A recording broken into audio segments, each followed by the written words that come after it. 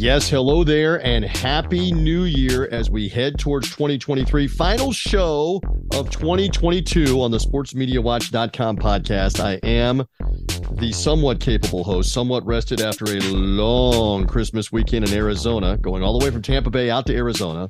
Dramatic overtime football win from my Buccaneers as part of their local radio broadcast. Get all the way back here, still doing some Christmas stuff, even on Tuesday as we release this podcast. The 6 days of Reeves Christmas, I think, are now over. Good to be with Dr. John Lewis. You read him. You get to see all of his stuff on sportsmediawatch.com. You hear him on this podcast. Hopefully your Christmas was good. We're getting ready for New Year's. How are things, sir?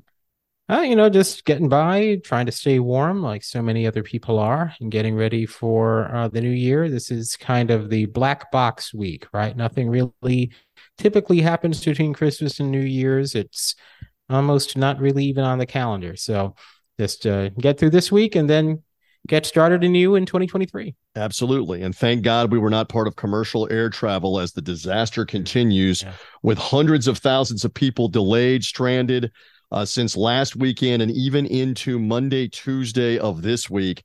Craziness. We wish everybody well amongst the travel nightmare, reliving planes, trains, and automobiles with Steve Martin and John Candy. Find any way you can to get home right now. Even though that one's set around Thanksgiving, it's still appropriate in and around the holidays on the travel. By the way, however you found this podcast, thank you for doing so. Whether you found us through John's site, sportsmediawatch.com, through a social media link, make sure you're following, subscribing, Apple Podcasts, Google Podcasts, Spotify, etc. We always love getting feedback from you folks. Rate us and review us. Give us a 5-star review. More people find out about the show that way. Easiest way to get us is to follow or subscribe. Now, we should say that our other podcasts that are on the feed, Tell Me a Story I Don't Know with George Offman, that usually has a Chicago sports media slant.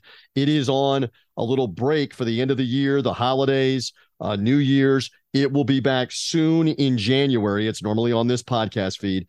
And our guys have done a tremendous job is ever since the summer, all the way through here to the end of the year on the Announcer Schedules podcast on this podcast feed as well, John.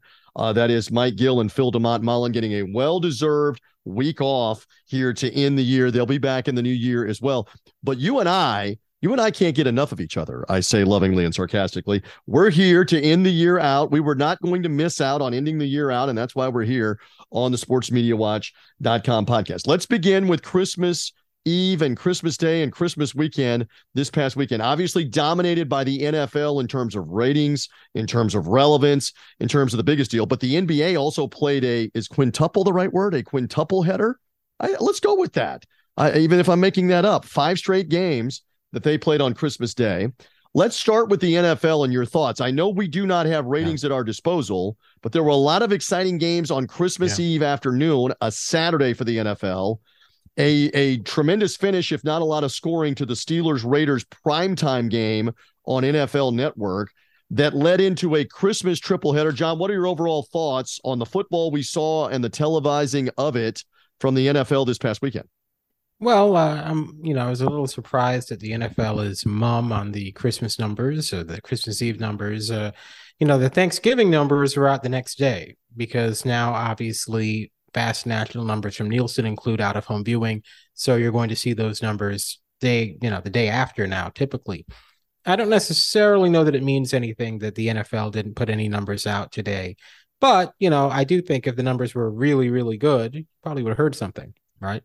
So, I suspect that the NFL obviously dominated Christmas, dominated the NBA. But that relative to expectations, it's kind of like the midterm elections, right? The Republicans won back the House, but relative to expectations, it was a disaster. And I'm not saying it would be like that for the NFL, but, maybe it's the case. I would suspect, based on the fact that the most watched NBA game by far was Bucks Celtics with 6 million viewers, right? And when was Bucks Celtics on? It was on during Broncos Rams.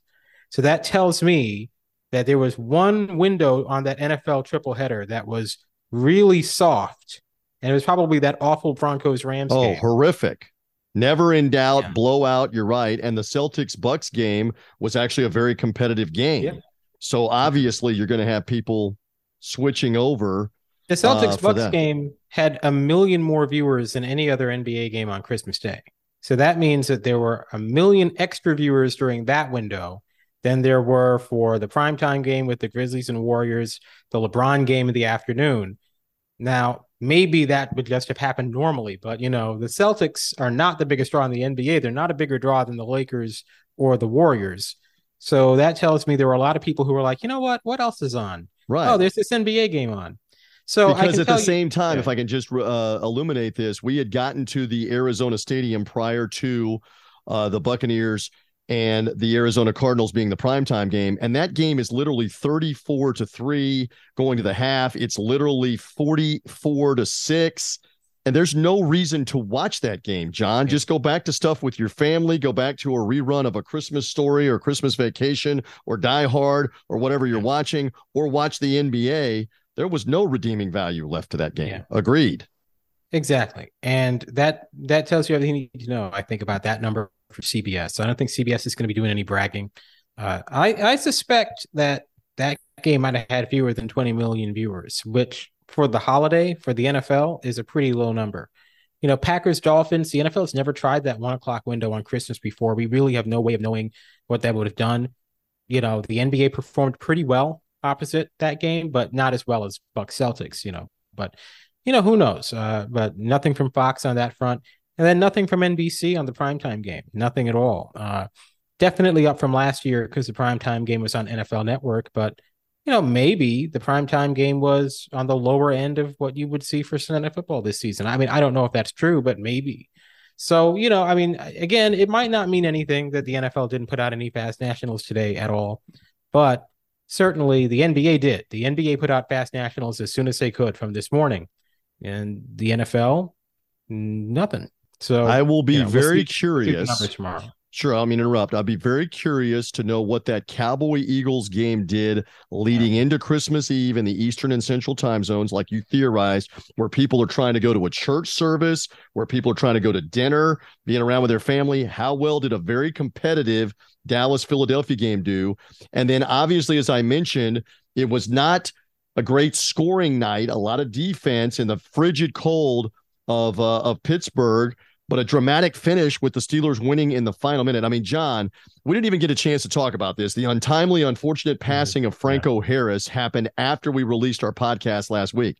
So they had intended to obviously honor him, not just his family, and retire his jersey on the 50th anniversary of the iconic Immaculate Reception play, which was the Raiders at the Steelers 50 years ago last Friday, December 23rd, 1972.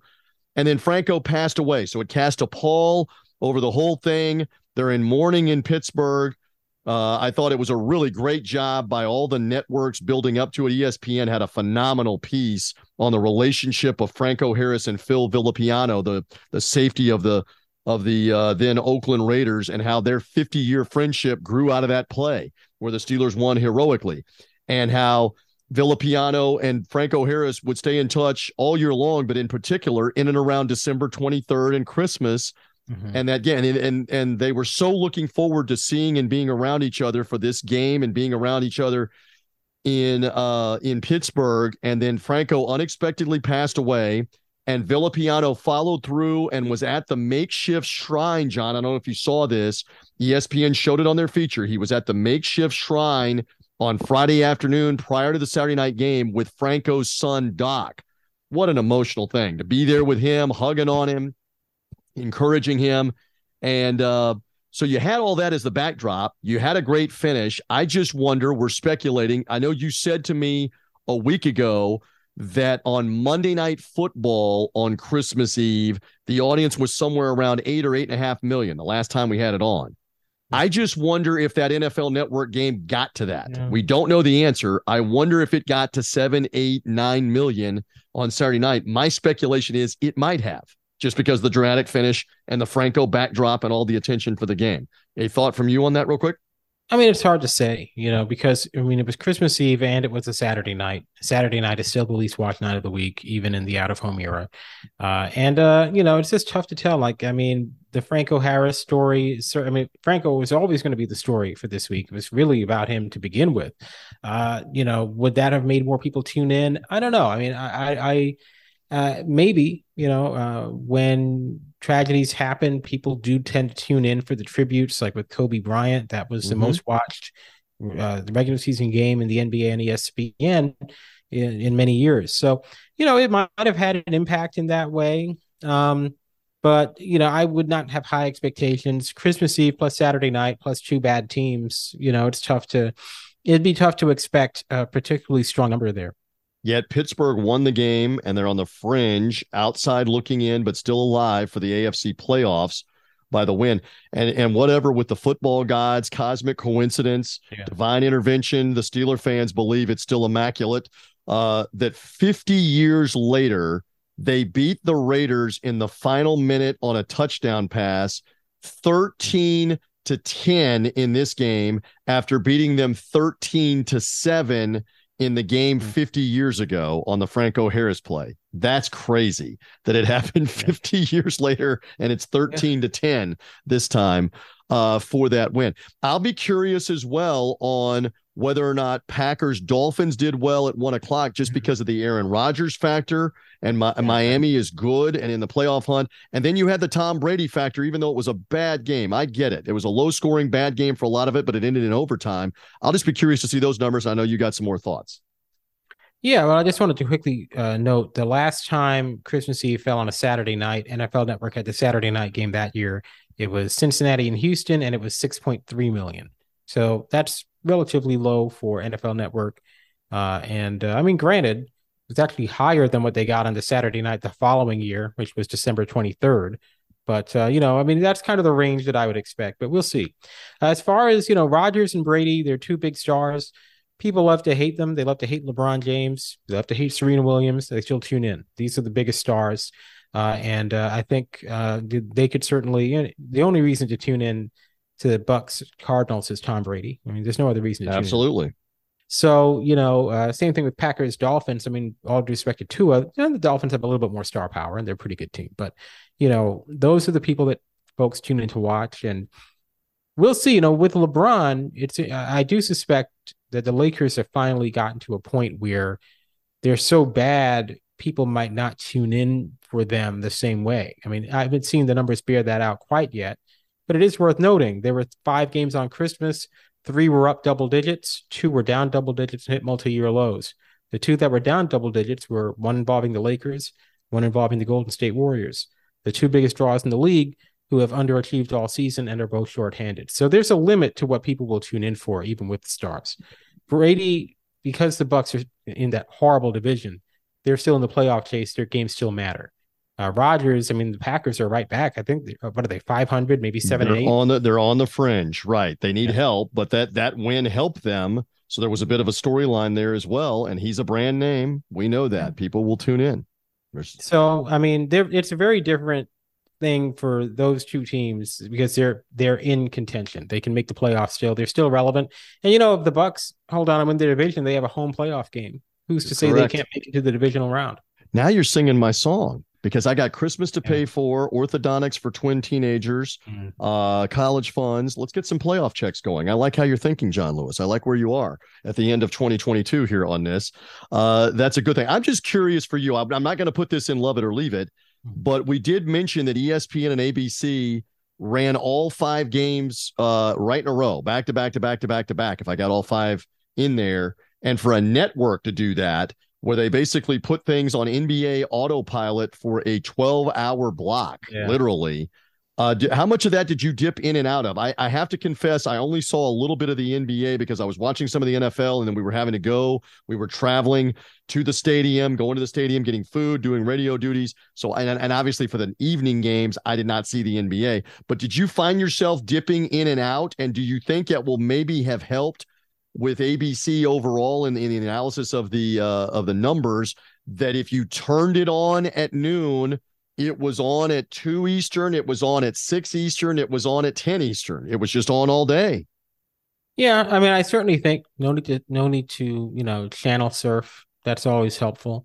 I think that 10:30 game was the least watched of the day, of course, but it did a lot better. It was up 64%. Year over year. Last year was a Mavericks Jazz game that didn't even have Luka Doncic. That's another thing to keep in mind. the NBA last year really ridiculously shorthanded games. A lot of stars are missing because of the COVID stuff. So, there's certainly a little bit of a caveat there, but 64%. And I do think that, that was the game I watched the most of because it was after everything was over and it was something else to tune into. Uh, you know, um, I think having all 5 games on ABC was a big hit. I think anytime you can average 4.2 million viewers, 4.3 million over the course of 12 hours. I mean, even if it takes 2 networks to get there, that's an amazing thing to be able to do opposite the NFL. There's not a lot of other sports. And again, Christmas, out of home, 2 networks, but there's not a lot of other sports that with regular season action can maintain 4 million viewers over 12 hours opposite 3 NFL windows. There's just not. And the NBA's taken a lot of hits over the past few years with their ratings. The ratings have been down. I mean, there's no doubt about that. There's no aspect of the NBA rating story that isn't a less successful story than it was 4 or 5 years ago. But there's a lot of people taking cheap shots at the NBA's ratings because they don't like the Black Lives Matter on the court in 20 or the activism or they don't like LeBron or whatever. The fact is the NBA showed its strength as a TV property on Christmas. 4.3 million viewers over the course of 12 hours opposite 3 NFL games. I don't even know that baseball can do that in the playoffs unless it's the World Series. So I think it was a good night for the NBA. Next year will be much more complicated. They can't run all 5 games on ESPN and ABC next year because there'll be Monday Night Football. Christmas is on a Monday, only the second time, by the way, since the current arrangement began. So 2006 and 2017. So what I think you're going to see next year on Christmas, Fox will have a game. Fox is contractually mandated to have a Christmas Day game whenever it's possible. So Fox will have a game, probably 1 o'clock again. NBC, I think, will have the midday game. I say this because NBC has not aired a Sunday night game on Christmas Eve. They've had 2 chances. Neither time did they do it.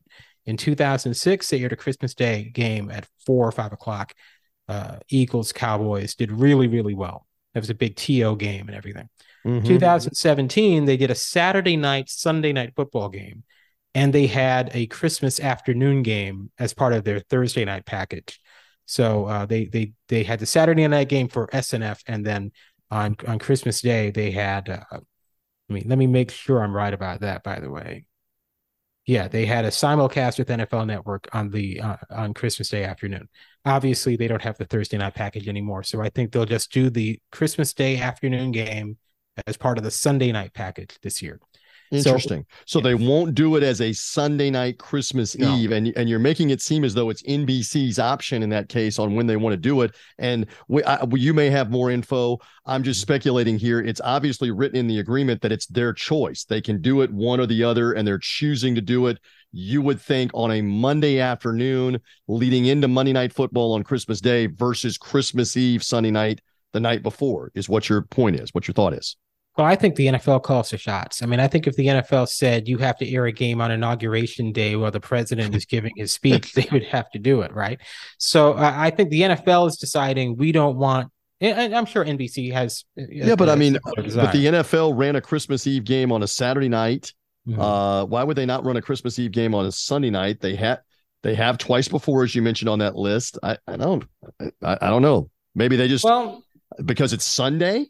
Right. I mean, they ran it on Saturday night. They just did it. Right. They just did it. I think the reasoning is that NFL Network games are a little bit more expendable and they don't have to concern themselves with the ratings as much. But with a Sunday night package, they want to maximize those numbers whenever they can.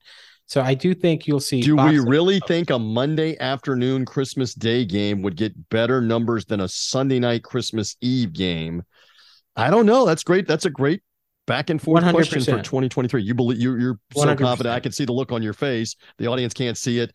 You did not hesitate to look at me and go, you don't know what you're talking about. Well, that's not quite what I'm saying, but I do think that Christmas Day, the ratings points that are available all day compared to Sunday night, Christmas Eve, people are going out for midnight mass, like we talked about. There's a reason why they didn't do that. Like 5 years ago in 2017, they had NBC do a Saturday night game on December 23rd instead of Christmas Eve night. And interesting. So to me, I think it's either going to be that Saturday night, and I don't think it will be because that was not a good draw. or it and with the Saturday night game, you don't get a flex. I mean, you don't get a flex either way, but better to have if you're stuck with a stinker. Even Broncos Rams. I mean, I don't know what that number will look like, but it'll be a much higher number than if that game was. I would be shocked if the number's not at least 15 million, because the NFL standardly on network TV is going to get that even with a blowout game. So the gamblers, the fantasy footballers, all of that. Though the one game we haven't mentioned, and we're going to move on to the college football playoff. And then I didn't mention this earlier. We're going to do some love it or leave it around John's end of the year awards, who he's loving it with. Stand by for that on the sportsmediawatch.com podcast. But the one more game is the Monday night Chargers Colts game. What did we deserve in this 2022 year to have the Colts in prime time yet again? Just kind of like the Denver Broncos over and over again. Is this just abuse at this point to keep showing them? I can't believe that number was very good. Joe Buck was making fun of the game in the second quarter, singing like the 12 Days of Christmas, except talking about all the interceptions, all the punts, and all the other things, and singing. And Troy Aikman kind of chuckled like, you just got away with slamming the game we're doing, because it's Chargers Colts. I can't believe that one did very well on the night after Christmas. No, it almost certainly didn't. Probably close to a season low, but we'll see. No expectations for that game at all. But I do want to go back to the thought before, because I was mentioning next year's Christmas schedule, because I was mentioning it in relation to the NBA. So Fox will have the 1:00 game. I think NBC will have the 4:30 game, and then ESPN and ABC will have Monday Night Football on Christmas night. So there's no doubt about that ESPN at least will have it. So the question is, does the NFL use Christmas night as one of their ABC, ESPN simulcasts next year? If they do, then the NBA cannot have a primetime game on ESPN and ABC. That brings in probably TNT. The last time and the only other time in the 5-game era, so the NBA started doing 5 games on Christmas in 2008. The only other time that Christmas fell on a Monday during that period was 2017. ESPN had a noon game in the NBA. ABC had 3, 5:30, and 8.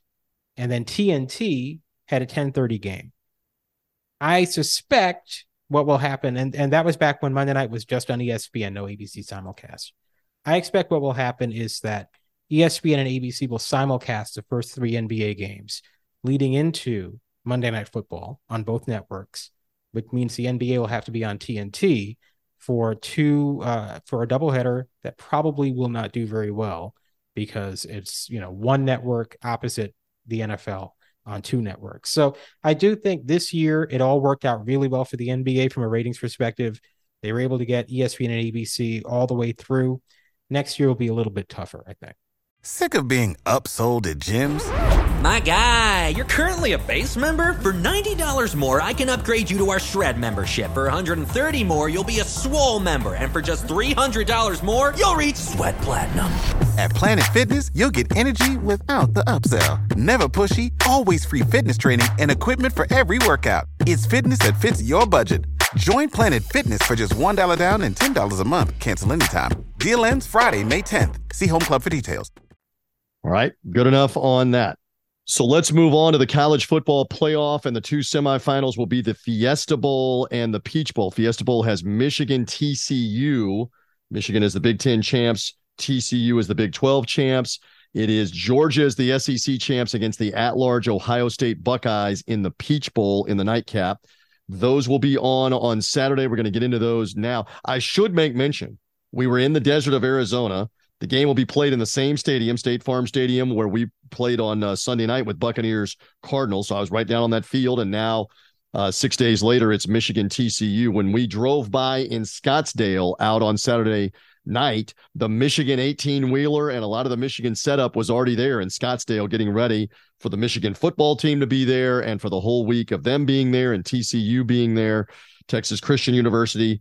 For the Fiesta Bowl, and obviously Atlanta's Mercedes-Benz Stadium in the Atlanta area, not far from Athens, an hour away for Georgia. Ohio State will also descend on the weekend in and around that Peach Bowl as well.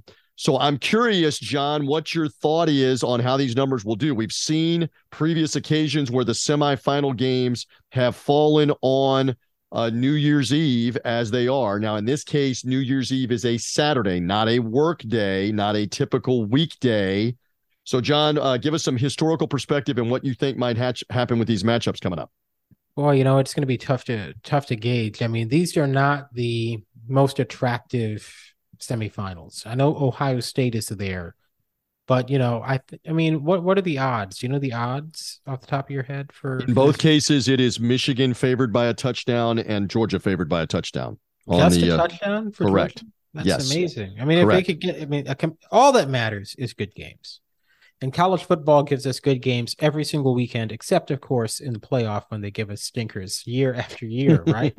And that's really all that matters. Last year, you go back to last year, the two least watched semifinals of the playoff era. I think maybe not the two least watched. There might have been one lower, but certainly on the lower end of what we've seen for the semifinals last year. And it was And Alabama. correct me if I'm wrong, those were Friday semifinals, Yeah, correct? Or Friday. they were. Correct me if I'm wrong, were they New Year's Day, but they were also on Saturday? Am I right? I Um, think so. I think they were New Year's Day, Saturday in that case. last year? Yeah, help me with the dates. No, And last year was New Year's Eve. Last year was New Year's Eve, and it was last year was New Year's Eve and a Friday. So these were last year's semifinals, the second and fourth least watched semifinals. Mm. And that And was Alabama, Cincinnati, and then yeah, Georgia obviously throttling Michigan in the nightcap. yeah, and there would be no undercount involved because by December 31st of last year, Nielsen got its act together. So those are the real numbers. Look, I mean, Alabama, Cincinnati, who even remembers that game? Georgia, Michigan, who even remembers that game? The semifinals all too often are very forgettable, very uninteresting. And, I don't necessarily have much of an expectation. Now, the way TCU played in the Big 12 title game, that was really exciting. And it's not like they were playing, nobodies. Kansas State had a great season this year, top 10 team. If you get a really competitive, high quality game between Michigan and TCU, one, that'd be rare. We just don't get that. I mean, the last really good playoff game, I think, was LSU Clemson, right? Now LSU, I think, routed them. I think LSU routed them. If you're talking about the Joe Burrow year, they beat them badly. Yeah. I think you're thinking. Hold on, you're thinking maybe the LSU championship game with Clemson. Yes, Was that not the championship game? You're Yeah, right. LSU. Off the top of my head, LSU routed whoever they played in the semifinal. I think. Right. They beat up Oklahoma. I was thinking about Clemson, Ohio State. Yes, because that was the controversial close game with Clemson and Ohio State, and I believe that was the Fiesta Bowl as well. It's amazing because I actually have in my little Excel spreadsheet, I create all these very fancy, nice looking Excel spreadsheets that I only I look at, and I have the margin of victory in them. In all the history of the semifinals, there's only been 2 or 3 games decided by single digits. So Ohio State, Alabama in the Sugar Bowl in 15. And then the double overtime Georgia Oklahoma Rose Bowl in 18, and then Clemson Ohio State in 19. That's it. And so that's amazing. Yeah. So all of them have been double digits except those 3. Yeah. On the margin 21 and 23 last year, 17 and 21 the year before, Wow. 35 LSU over Oklahoma, Clemson and Alabama winning by 27 and 11 respectively the previous year. Alabama by 18, Alabama by 17, Clemson by 31, Clemson by 20, Alabama by 38, and of course, Oregon by 39 over FSU in that humiliating Rose Bowl. So, when it comes down to it, it's not been good TV, that's for sure. So if they get good games, that's really all that will matter, even more so than the teams involved. One more speculative thing. What if, shoulda, coulda, woulda, it didn't happen. USC didn't beat Utah in the Pac-12 title game. But if USC had won, we know they would have been in the playoff. And we know now that Caleb Williams won the Heisman Trophy. So you would have had a USC Michigan like de facto Rose Bowl, not in the Rose Bowl, because they would have made USC as the number 3 team and put them in the Fiesta Bowl against Michigan. If that had been so now that would have reversed things because Georgia would have played TCU in that instance, and Georgia TCU would have gone first, probably in the Peach Bowl, and USC and Michigan would have gone in prime time Saturday night, New Year's Eve night. How much of a difference could that have made in my hypothetical in that scenario for audience? Would it have made that much? What's your thought? I think Michigan USC is a great matchup. We know that nearly beat the national title game back in 2004, back when USC was left out of the top 2, even though they should have been in there.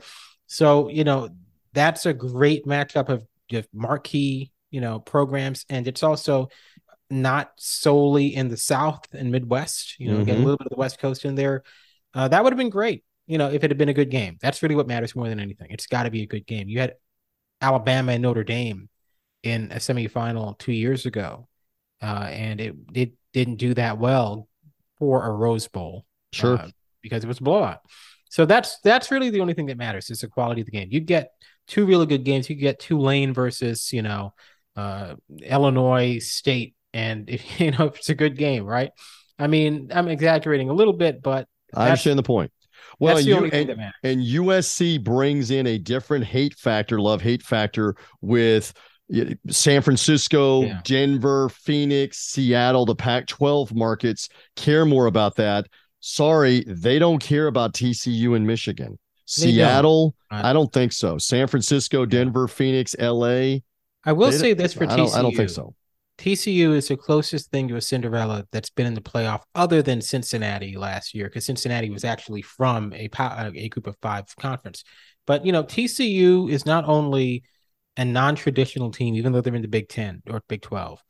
They are a team that has had that underdog aspect before. They were like Coastal Carolina a few years ago, I mean, they were when they first really came on. And, this is college sports. In basketball, you don't typically want the underdog to make the actual final, right? You like them the first few rounds, and then you want your blue bloods at the end. But I do think if TCU were to beat Michigan and advance to the final, and they were to be really close, it was exciting like that Big 12 championship game was. I mean, you could see strong numbers for that. I mean, I know TCU is not a particularly high-profile program, but the underdog factor. As a reference, they did have an unbeaten season and beat Wisconsin in the Rose Bowl, very famously, not in the BCS Final Two. They were left out of that, but they got to the Rose Bowl as an unbeaten team, got in it, and won it. So this could kind of be a similar upset-minded situation for them. I mean, again, ESPN, the college football playoff people, the advertisers, they're not going to put out a press release. They're not going to announce this with a megaphone. They don't want TCU in the championship game versus Michigan. They want Michigan in the championship game, if it can happen. But now, if it works out that TCU's there, so be it. And it is the Dallas-Fort Worth market. But the Michigan hate factor, again, in the upper Midwest will help drive that. Michigan, a national brand. Let's see. And I mean, let's see what you happens. never know. We could get Ohio State, Michigan. I mean, that is still possible. Sure. It's just that Georgia, those SEC. And like you said, you hope that it's Ohio State, Michigan, and not Ohio State, TCU. Because if it's Ohio State, TCU, that's an even bigger nightmare, right? For the college football playoff and for ESPN. But I said on the record in an interview with Bill Shea that I thought that if you got Ohio State, TCU, it might be better to have that even than Georgia, Michigan. Really? Okay. Well, a lot of people disagree with me, but my perspective. Your reason for that is? Well, you get Georgia, you get these SEC teams in there. They just beat up everybody. The games aren't good. It's a huge rout. So my perspective is, one, if Ohio State beats Georgia, that means they must be really, really good. And two, I think the potential for a competitive game is higher if the SEC is not in there. The SEC teams just run everybody over. Mm-hmm. And so my thought is, if it's Ohio State, TCU, maybe you get a really good game. Maybe it's down to the wire. Ohio State, Michigan is what you want. But my thought is, if Georgia's there, they're probably going to rout whoever they play. I think Michigan, I'm no Michigan guy, and I live in the South. I think Michigan can hang with them. I don't think TCU can hang with Georgia. But it presupposes that they've got to beat Ohio State in the first place, which is your point. Right. And we'll see. Well, I mean, look, if it's, I'm biased by the fact that Michigan, Georgia happened last year and Georgia won by 23 and it was unwatchable and it didn't do that well in the ratings. That is the principal thing. I don't think Georgia's as good defensively as they were last year. I think Michigan is better offensively. I think you have a real chance at having a close, which is your point, championship game that's not a runaway. Of course, I say that, and Michigan gets beat 56-12. So I don't know. But what was the score? What was the Ashley Simpson game? USC over Oklahoma, 55-14, right? USC 55. Yes, where they scored touchdowns coming off the bus, as I recall, with Matt Leinart and Reggie Bush and those weapons. I think you're right. And you called it the Ashley Simpson game. What was she, the halftime show? Yes, and it she was. And it She was was epically bad. I don't recall she that. was- I blocked that out of the memory banks. Jessica Simpson's sister. I know that. Is it Yeah. worse than her being outed with lip syncing to the song on Saturday Night Live that started skipping and playing over and over again, and she ran off stage on live TV? Was it worse than that at the Orange Bowl? It Good couldn't have been that question. much worse. I don't know. She was a regular on Seventh Heaven at varying points. She's not a regular on anything anymore. It has come and gone for her. It's the truth. Are we it's speaking true. the truth or not on the That's true. podcast? That's She's not a true. regular on anything anymore. And I think the Saturday Night Live bid had something to do with Nobody on that. Seventh Heaven is a regular on anything anymore. That's another fair point on that. All right, so good stuff on the playoff. One wrap-up thing, which is the NFL playing on New Year's Day, and then the college football traditional New Year's games are now going to be on Monday, where they don't really have relevance, obviously, towards the college football playoff or the championship. Right. This has happened before. Do you think it takes a hit again that the college football is on Monday afternoon, Monday night, where you're seeing the Rose Bowl and the Sugar Bowl and Well, et you're not cetera, going et to see cetera? the Sugar Bowl Monday night because Monday Night Football is going to be there Monday Night football instead, right? The Sugar Bowl is going to be on the 30th of December or the 31st at noon. Right. So they really got hosed. And this is another way that the NFL is, throwing its weight around. Because week 17 is no longer the final week of the season, you get a Monday night game there. In previous years, when week 17 would take place on New Year's Day, all the games were done New Year's Day. So the Monday, ESPN would have the ability to run the Sugar Bowl as normal. That's different now. So obviously the Rose Bowl will lead into Monday Night Football, which is great for the NFL.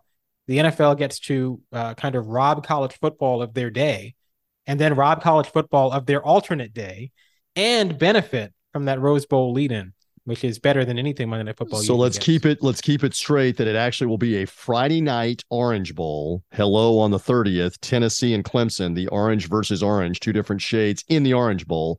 Then, as you mentioned, noon Eastern, 11 a.m. local time, they're showing the Sugar Bowl, Alabama, Kansas State prior to the two semifinal games that will be coming for that Saturday. And then on Monday, they will have the ReliaQuest Bowl that I'll be working on local radio before we're back again in the new year, Mississippi State and Illinois. I'll be calling the play-by-play of that on local radio for that matchup. Also, the Cotton Bowl, Tulane, USC will play at 1 Eastern, 12 local time. The what is the Citrus Bowl, the former incarnations of the Citrus Bowl, is also playing that afternoon. The Cheez-It Citrus Bowl, thank you, at 1 Eastern time. And then it's a standalone for Penn State and Utah in the Rose Bowl. And you're right, that leads into the Monday night football game. And I'm trying to get it as quickly as I can. What is the Monday night game for Bengals, next week? Bills. That's a massive one. is. What do you think those two numbers will be for Penn State, Utah, followed by Bengals, Bills? They finally get a great Monday night football game. What do you think there? Probably around 15, 16 million, maybe even 17 million for Penn State, Utah. I go a little bit higher because of that NFL lead out. And then the most watched Monday night game of the season, probably I would expect something around, what was the first one in week one? Week one was At Denver, Seattle, Russell Wilson's return was week one, was it not on Monday Night Football? 19.8 million. So I think this will be 22, 23 million because of the Are New you Year's saying factor. that Joe Buck is not going to sing the 12 Days of Christmas again, making fun of the game for Bills and Bengals? Not likely, right? Not likely on Monday night. No. I think Joe will play it straight. Okay, let's get to it. We've got something to cover here at the end. Love it or leave it. So John has his awards here for the very end. So these will all be love it's. Give me some love it's. Give me the sports media story of the year. Do you have one of those? Well, I mean, obviously, I'll steal from everybody else and just say all the announcer movement. You mentioned Joe Buck. We were just talking about him. Joe Buck works for ESPN. I don't think anybody would have thought Joe Buck and Troy Aikman would work for ESPN when the year started. Al Michaels to Thursday Night had been in the works for a while. That's not a huge surprise, but working with Kirk Herbstreit kind of is. And, of course, all the other offshoots of Buck's move, like Joe Davis becoming the voice of the World Series on Fox and Kevin Burkhardt getting the lead role for the NFL. I mean, there's a lot just in that. So tremendous hot stove this year in the NFL and something we're probably not going to see again for a while. Yeah, there was a lot of interesting movement and a lot of money being thrown around as well. All right, next one. Here we go. Love it or leave it.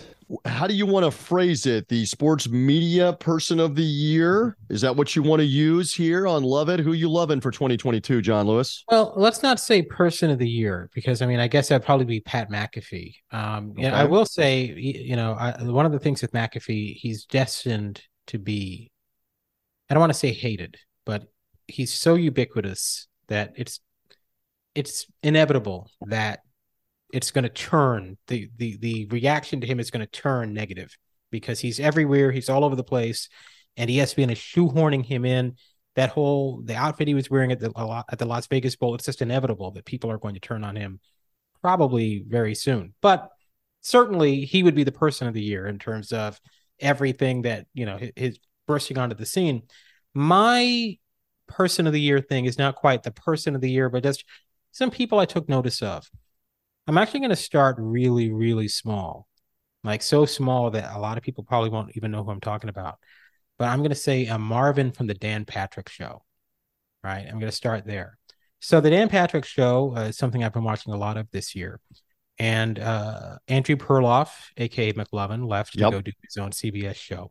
And so, this is a show that relies as much on chemistry as Inside the NBA, as Fox NFL Sunday. So you take out a regular like McLovin and you bring in someone entirely new who's never done it before, and it works. And he fits in like a glove. He has that perfect sensibility for that show, where the Danettes are all nerdy to an extent. Like they're not big jocks. They're not, roaring tough guys or anything. They're not particularly cool.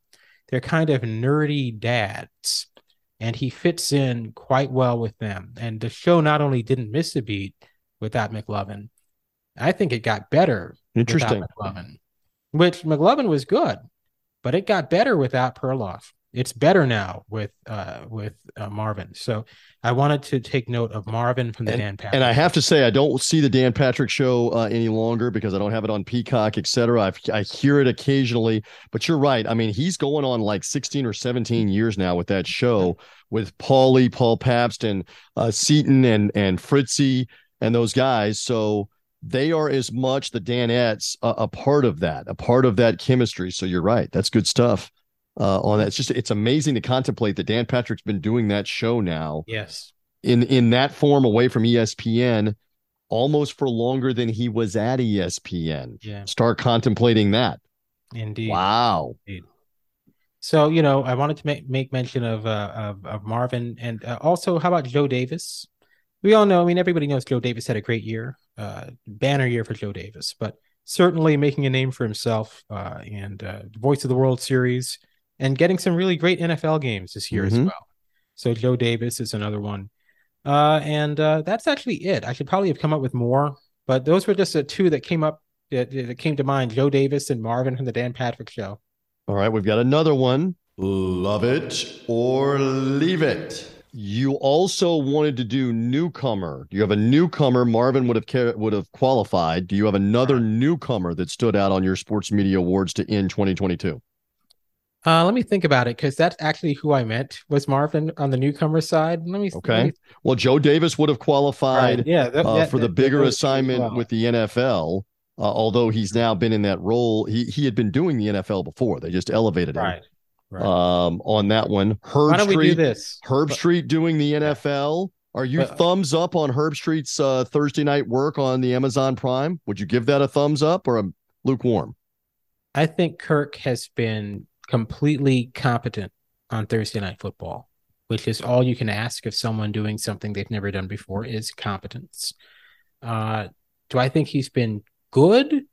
I think he's been good. It's just it's kind of a thankless role. You're getting bad games every week. Al Michaels clearly doesn't like the schedule, and Kirk is doing as well as he could possibly do. I wouldn't have thought to praise him in a year-ending setting, because ultimately, I don't think that Thursday Night Football job allows for the level of work necessary. That you can't. It's like being great on the Lakers. You can't do it. You can't be great on the Lakers. And I don't feel like, he's done as good a job as he could possibly do within the limitations that schedule creates. I'll give you one. See if you don't agree with me, because we talked about this earlier. Once ESPN reclaimed the National Hockey League, I had not ever heard Bob Wischusen of ESPN on hockey. And you and I discussed this back in April, May, when he began doing NHL playoff games with Brian Boucher. You used the word, it was a revelation listening to him do hockey. I'll steal your word now and bring it back. I thought he was tremendous. It turns out he had done local radio hockey in New York, doing the New York Rangers, even doing a little local TV. And Bob is very talented. They had him on the Announcer Schedules podcast earlier this year. Great interview to go back in the archive. Search that through the archive on Apple Podcasts, Spotify, Announcer Schedule, right here on this podcast feed. Talking to Bob, who's versatile as the radio voice of the New York Jets, college football and college basketball for ESPN TV. But I'll go newcomer of the year. Wischusen doing hockey with Brian Boucher. They were a tremendous watch and listen together, I thought, for the Stanley Cup playoffs. John, you want to piggyback on my newcomer of the year thought on that, even though it's mine? Well, yeah. I mean, I think anytime you're coming in to do a very territorial sport like hockey or soccer, and you can do a competent job when you're known for, the other stick and ball sports, the more popular ones, I think that's always an impressive feat. Wischusen was quite good. I mean, I'll be real. I didn't get a whole lot of sampling of Bob Wischusen, but watching him on that Stars Calgary Game 7 on ESPN2 back in May, he was very, very strong. So I think certainly, ESPN, I don't think hockey fans were totally in love with that first year of coverage. A lot of complaints about Leah Hextall. Of course, some of that is sexism, but some of it probably legitimate as well. I know they weren't huge. It didn't seem like they were huge on the McDonough and Ray Ferraro main team. But I thought Bob Wischusen was certainly one of the, shining stars, I would say, of that group. All right, one more before we get out of here. Love it or leave it. New Year's resolutions. Are you a love it guy, or do you leave it on the resolutions? A lot of people go through these on being different in 2023 for whatever it is, trying to be a better person, trying to lose weight, trying to be more friendly, trying to be more organized, maybe that you want to travel more, take more time off. Love it or leave it. Any New Year's resolutions? Do you leave it? I mean, I've never even tried New Year's resolutions before, but certainly I'd love to. I'd love to be able to do a few and stick to them. All the usual ones. Give me one. Give me one.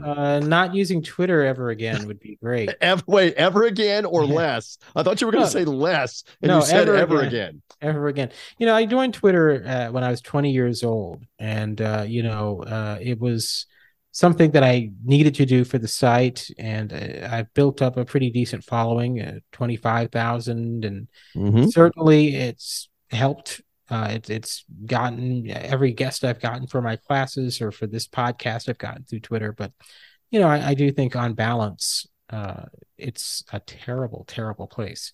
Twitter is basically every horrible message board of the early 2000s, only you're always there and everyone else is there. And the number of people I respected who I've seen turn into complete clowns on Twitter is higher than I'd like to admit. And of course, I've certainly beclowned myself on Twitter on any number of occasions as well. So, I just, I'm not one of these people who is like, oh my gosh, Elon Musk took over. Now I got to leave. My feelings on Twitter are unchanged. They're the same as they've ever been. And I don't know. That would be great. Let me add this. I don't choose, I guess, the best metaphor to roll around in the mud with the pigs on all the political stuff and all the name calling. I use it more for information and for finding out things. And sometimes there's entertainment, humor, video. There are good parts of it. Can I say this in terms of loving it? There is a bit of thanks for Elon Musk spending the $44 billion, because at least the veil is back now. There's been tremendous reporting now on this, but Elon Musk allowed it to happen, and they kept the records and kept the receipts of just how slanted and just how obvious, with the government even involved in squelching things on social media, that this is. And hopefully for 2023 and beyond, I'm not naive. I mean, there are still other massive big tech entities that are within the game, within the rigged game, that don't want to change. But at least this social media app demonstrated that it's not just crazy kook conspiracy theories. All this stuff about shadow banning and squelching people that dissented was actually going on. So I think in some ways, Twitter has become a better place now that we can know that, and the reporting on it, that we can know that. I thought it was interesting. Let's bring it back to sports, John Lewis, that for the World Cup, they had the most impressions and the most massive attention on anything they've ever done for the World Cup worldwide, all languages, on Twitter. So that's interesting for those that thought it was going to be the disintegration of the app at the end of 2022. It actually did well by their own numbers and by their own analytics. It was massive for the 2 weeks of the 2.5 weeks of the World Cup. I mean, there was a lot of ridiculous hyperventilation about how Twitter was going to die out. Twitter's not going to last through the week and all this nonsense. Mm-hmm. Look, the reality is, there's just nothing I can say about Twitter that would be positive. I think it's one of the worst things that ever happened to media in the history of media. I think it was always bad. My feelings about Twitter are exactly the same as they were in 2010. And they're the same as they're going to be. So that would be one great New Year's resolution. Then all the other ones, it'd be great to, certainly after the holidays and, how many generations of turkeys and pigs that are eaten, certainly that. And I don't know what else. I mean, Is there a place now? I travel a bunch. Yeah. Is there a place you would like to go that you've never been, that you're setting as a goal at some point? And now you got me curious. Right. Are you going to share with us? What is that place? So as you know, I went to Boston for my job last year. And look, I have not traveled since then. I have not traveled since I went to Boston for my job. So I would love to travel again. The only issue is I read that story about those folks getting seriously injured in turbulence the other day. So, the plane crashing thing is scary, but it doesn't happen very often. I'm not interested in the turbulence and hitting the head. And I'm thinking there's so many great lines in the 30-year-old movie now. The 30th anniversary was just this month, December of 1992, of A Few Good Men with Tom Cruise, Jack Nicholson, Demi Moore, everybody involved in that courtroom drama around the U.S. military. It's a phenomenal classic movie. Rob Reiner's the director. The exchange with Cruise and Kevin Pollak as Kaffee and Weinberg, where he says, "You got Dramamine for the flight?"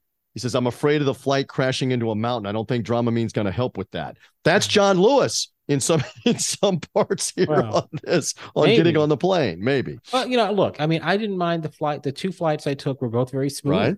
Right. I just don't want to deal with any turbulence. Okay, so take the train, take an automobile. Where do you want to go? Where do you want to go? I mean, I'd like to go to Las Vegas. That'd be nice. Las Vegas. I'd like to go to Miami. Yes. Miami. I'd like to go to New York. That'd be nice. New York City again. You know what's sneaky fun to go to? Maybe I'm biased in the South. Is Nashville. Nashville. Yes, it is. It is now much more trendy, let's say, to be in Nashville. Not just country music, but tech and upscale and different stuff. It's sneaky because you think like Chicago, LA, Las Vegas, New York, blah blah blah. I'm just throwing another suggestion your way. You know what? I would like to go to the Kentucky Derby. Maybe I should reach out to NBC about I've never been. Get us in. Can you get us in? Yeah, maybe. Get us in. I'll ask NBC. We'll go together. See what I can do. Because at least I don't have to fly out there.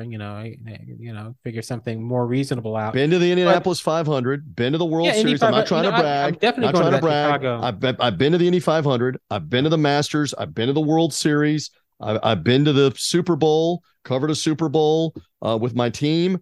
But I've not been to the Kentucky Derby. If we can make that happen in May, why not? I'm your guy. I'll be your wingman. Kentucky Derby, Indy 500. Maybe we could do both of those. But I'm gonna. There's no way I can allow that NASCAR race in Chicago to go and come without attending. First of all, that has high disaster potential. Let me not say that because I'm gonna have to go through NASCAR to be able to attend this thing probably. But I mean, it's just I don't know how they're gonna do it. A street race in Chicago. Good luck. I want to go to that. I mean, they got F1 coming to the streets of Vegas as well. I mean, at night. So they'll figure it out. They'll figure it out. I wanted to mention, so I did not request this, by the way, Okay. Because you're not supposed to take gifts from the people you cover, right? But ESPN was very kind to send me a tree topper of the Larry O'Brien Trophy in the NBA, and Wow. it came broken. It came with the basketball portion of the trophy broken off of the base. So you have mixed emotions on receiving the gift. It's a great thought, and you have no use for it. Yeah. Yeah, the thought was nice, but it obviously it's literally junk because some would say the perfect metaphor right now for the NBA, the best of intentions, but it's broken. I'm just putting that out there. Well, the biggest problem for the NBA is that the two teams that people like to watch the most are both under 500, and one of them is in complete free fall. LeBron ruined the final years of his career by signing with the Lakers, and no other great player is going to go to the Lakers again after they've seen what. I mean, first of all, great players weren't going to the Lakers to begin with. They're coasting on the reputation that Jerry Buss built. Jerry Buss has been gone for 10 years, and since Jerry Buss died, this team has not been good at all. Kobe was injured, could not play particularly well, but Kobe's final years in the NBA were a joke. 15-67 the final season. They get LeBron James and Anthony Davis. And you can blame LeBron all you want for the Westbrook trade, but LeBron doesn't run the team. He clearly doesn't run the team. They're making it really clear that LeBron doesn't have a lot to say. So eventually you got to turn around and look at the organization. The Lakers being this bad, they're going to be the Knicks for a long time. Like the Lakers' future is the New York Knicks. You say that, but watch them get the game changer somewhere. The next one. They always have, John. I'm older than you. Whether it's following up Jerry West and Wilt with Magic, adding to Kareem, whether it's following that up with Shaq and Kobe, you've now had LeBron, and let's not forget they won a title in the bubble. They did. But they always seem to get that next guy. You just don't think there's anybody in place with Jerry West, Jerry Buss. There's nobody in place to get that next guy. I don't know. Jerry Buss got that next guy. Jeannie Buss got LeBron because LeBron made a terrible mistake. And I don't think other stars are going to make that terrible mistake by signing on for that mom and pop. They really are run by like a mom and pop. And they have exactly the results that a mom and pop would have if a mom and pop owned an NBA team. Like if just any random mom and pop somewhere out there owned an NBA team, the Lakers experience is what they would have. But that's kind of a digression. But, if you talk about the NBA, what's the NBA's biggest problem? The NBA's biggest problem is they have not developed that star beyond LeBron James and even Steph Curry yet. The good thing from those Christmas numbers is the most watched game by far was Milwaukee-Boston. And that's, in my view, as good a number that the NBA has had in a long time, because for the longest, it's been LA or LeBron and Golden State. LA's done, and LeBron is done contending. The Warriors, frankly, I don't know that they're done, but they're not going to be there this year. They're 3-16 on the road. If they end up in the finals, it'll be even more shocking than when Boston did. So they won't be there this year, and you don't really know what the future holds. So getting those other teams starting new blood, really important to the league. All right. With that, my friend, have a happy new year. We'll see what happens as all of this unfolds with the college football playoff, the second to last weekend of the NFL.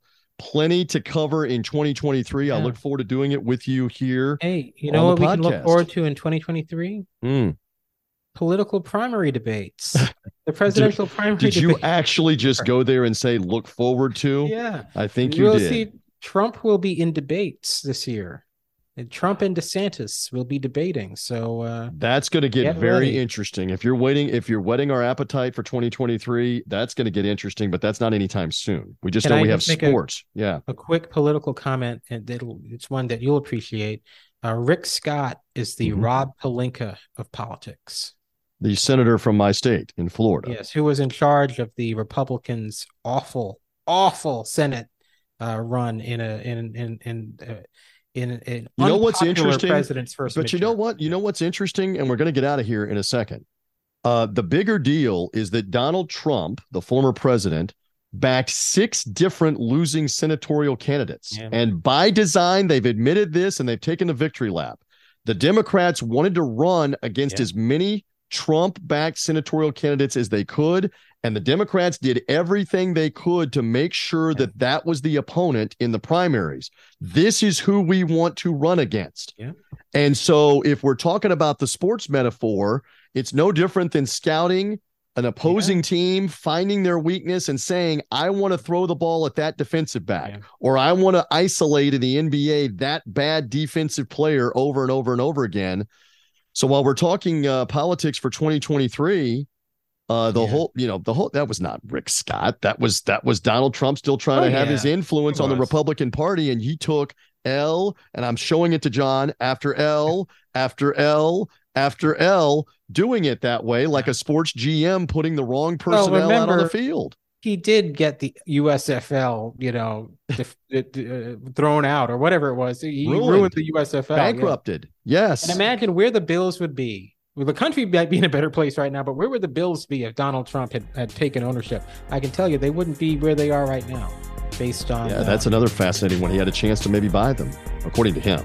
But in any event, we'll see what happens with politics, with sports. Have a great New Year weekend, a New Year's Eve weekend. We'll come back in the new year, you and I. Other shows returning too, with George Offman in the new year in January. Tell Me a Story I Don't Know.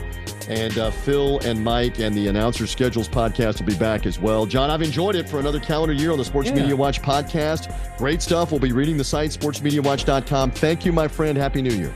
And thank you, and looking forward to another great year on this podcast, on the George Offman podcast and Announcer Schedules, and hopefully, a good, peaceful year ahead.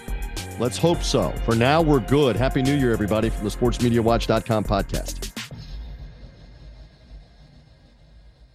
You know how to book flights and hotels. All you're missing is a tool to plan the travel experiences you'll have once you arrive. That's why you need Viator. Book guided tours, excursions, and more in one place. There are over 300,000 travel experiences to choose from, so you can find something for everyone. And Viator offers free cancellation and 24/7 customer support for worry-free travel. Download the Viator app now and use code Viator10 for 10% off your first booking in the app. Find travel experiences for you. Do more with Viator. Support for this podcast and the following message come from Corient. Corient provides wealth management services centered around you. They focus on exceeding your expectations and simplifying your life. Corient has been helping high achievers just like you enjoy their lives more fully, preserve their wealth, and provide for the people, causes, and communities they care about. As one of the largest integrated fee-only registered investment advisors in the U.S., Corient has deeply experienced teams in 23 strategic locations. Corient has extensive knowledge spanning the full spectrum of planning, investing, lending, and money management disciplines. Leverage Corient's exclusive network of experts to craft custom solutions designed to help you reach your financial goals, no matter how complex they may be. Real wealth requires real solutions. For more information, connect with a wealth advisor today at Corient.com. That's Corient.com. Corient.com.